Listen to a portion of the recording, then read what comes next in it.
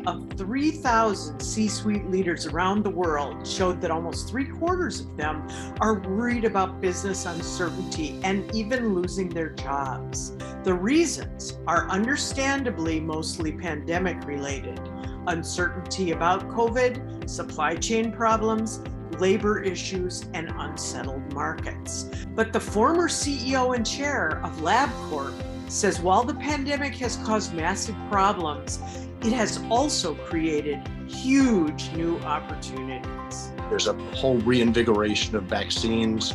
Vaccines were uninvestable for the last 5 years. Now suddenly vaccines are going to be very investable.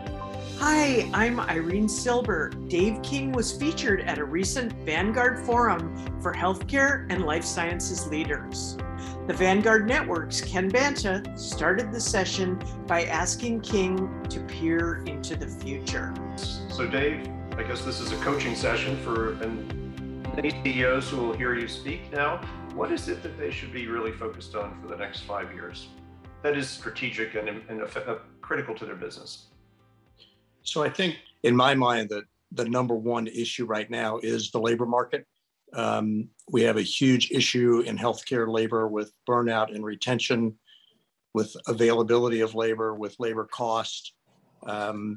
So read anything about, the great resignation, the mass resignations, it's all happening in healthcare. It's a long and sort of pretty depressing article in the Atlantic about doctors and nurses who are just quitting the practice because of, COVID and because of the lack of appreciation of what they've been through over the last 2 years and because of just complete burnout. The escalation in wages has actually benefited a lot of low-wage workers significantly, but we used to pay phlebotomists $18 an hour at LabCorp, and now literally, I was in San Francisco the other day, and it was $23 to work at the In-N-Out Burger. So why put a needle in people's arms and draw blood all day long and have them hate you when you can, make $23 as an employee in a fast food chain? And then, of course, the whole regional health system is really under a tremendous amount of pressure because, and I have a friend who's a nurse who works in Minneapolis during the winters, and this winter is going to work in California as a traveling nurse and get paid $25,000 a month on top of the regular salary to be a traveling nurse because of the shortage of nurses. So the other piece of this that I think is really puts a lot of pressure on the provider side in healthcare is,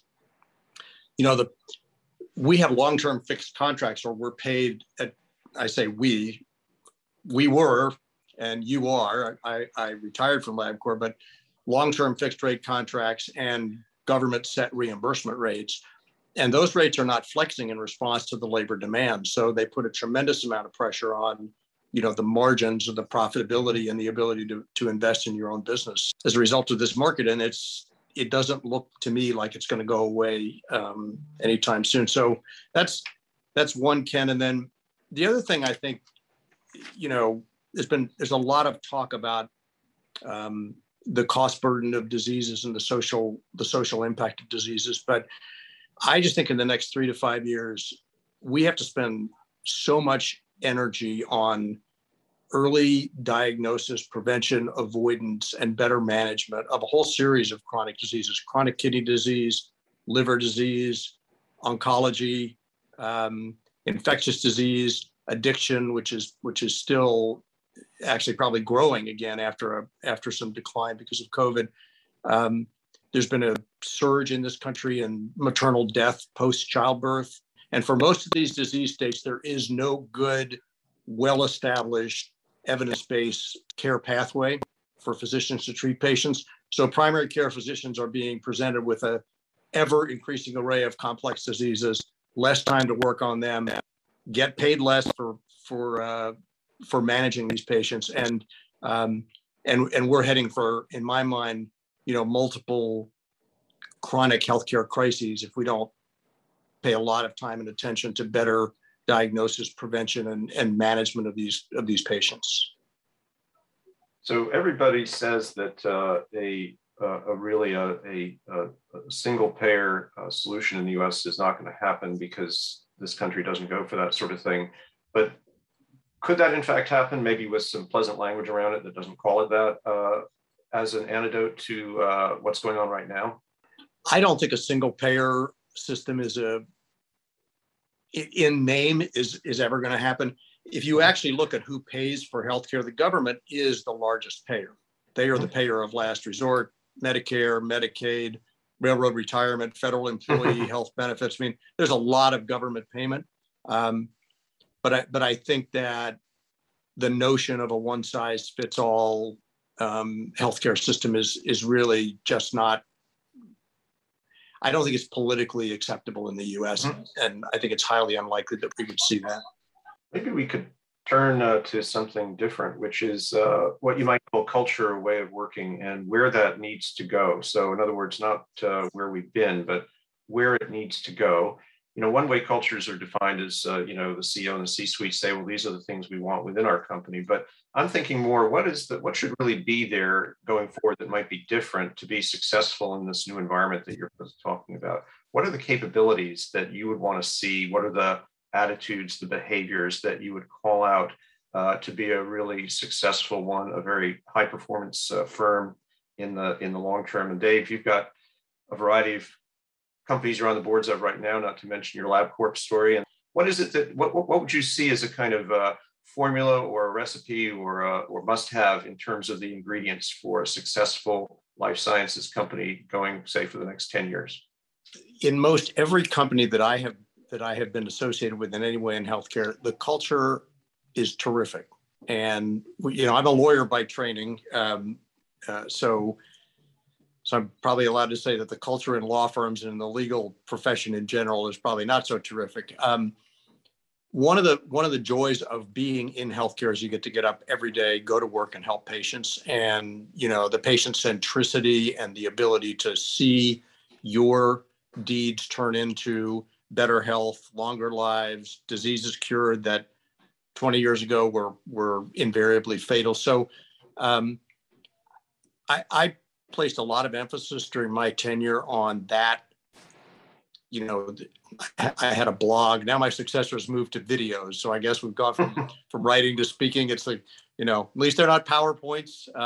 But I think that communication, particularly to the frontline colleagues, the phlebotomists, the couriers, the lab techs, about the value that we bring and the ways in which we improve people's health and lives is very powerful. And I think if you build your culture around that, as most healthcare companies already do, I think that really sets up the company and the leadership and the culture for success. And I emphasize again, I think making that connection, not with the C-suite and senior executives, but making that connection, having that become part of the culture with the frontline colleagues, and talking about it all the time is a way to inculcate it in the organization. One of the things I think the Zoom model really highlighted, and I have a daughter who's 20 and is now in the workforce. She took a year off and worked. And if the work is fulfilling, hybrid work is great for people. And I think people really see the fulfillment in work much more when they're in the hybrid environment. Like, if my job is a great job and I like the people I work with, I'm happy doing it in a hybrid way.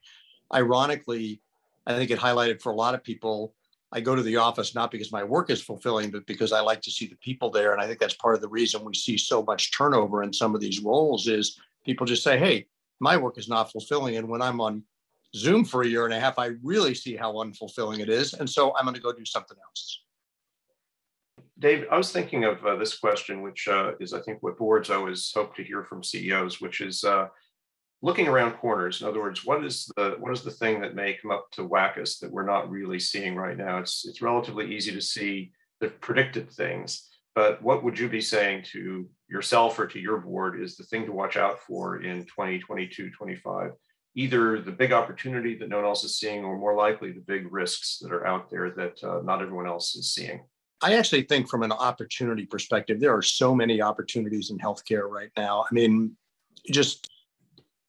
I already talked about disease state focus. I think there's a whole reinvigoration of vaccines vaccines were uninvestable for the last 5 years. Now suddenly vaccines are going to be very investable. There's going to be vaccines for diseases that have never existed because of the technology, better vaccines for diseases that are like whooping cough, where the vaccines have become much less effective over time. So I think the opportunities are great. I think in terms of the risk, I mean, we've already talked about labor.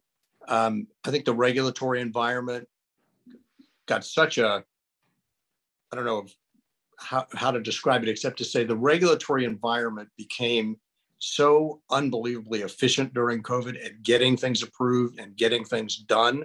I think there's a risk that, we're going to go back to, I mean, the FDA was approving lab tests and vaccines and not irresponsibly, but in a rapid fashion with very strong data. I think there's a risk of going back to sort of the prior bureaucratic approach where if it's going to take 10 years to approve vaccines, people are going to stop being interested in developing them. And then I worry a lot about the whole collapse of the health system and the hospitals. I just think that Paul mentioned that they're building bricks and mortars, but ambulatory surgery centers are going up across the street. They're just facing an unprecedented environment of urgent cares and ambulatory surgery centers, and so much of the work that they do and is their bread and butter being stripped away. They're being left with the chronic inpatients, the most difficult cases. Their pricing is going down. Their labor costs, we talked about, are going up. CMS is ramping up readmission penalties. There's this whole dynamic between the shift from inpatient to outpatient, which then plays into all these other competitors. Obviously, there's Walmart and Amazon and private equity that are picking off key parts of their business. And now with the no surprise and the price transparency, no surprise billing and price transparency, a lot of the cross subsidies that have supported hospitals for a long time are being taken away. And so, I worry that leads to big consolidation in hospitals, which don't necessarily lead to better care, that it leads to rural hospitals and rural health in particular suffering. And I worry that patient needs it's going to be much more difficult to meet patient needs. And one could say, well, that's going to be done in the urgent care. It's going to be done in the ASC. But the problem is for the really difficult, complex cases where you need a robust hospital and health system environment, I'm worried that we're going to see a very significant decline in our capabilities for those patients over the next 5 years. That was Dave King, former CEO and chair of LabCorp, speaking with the Vanguard Network's Ken Banta. Real Leadership podcasts are just one of the membership benefits of the Vanguard Network, which organizes events, publishes content, and connects C-suite leaders. Our mission is building high-performance leadership. If you'd like more information about us, please visit our website at thevanguardnetwork.com. I'm Irene Silber. Thanks for listening.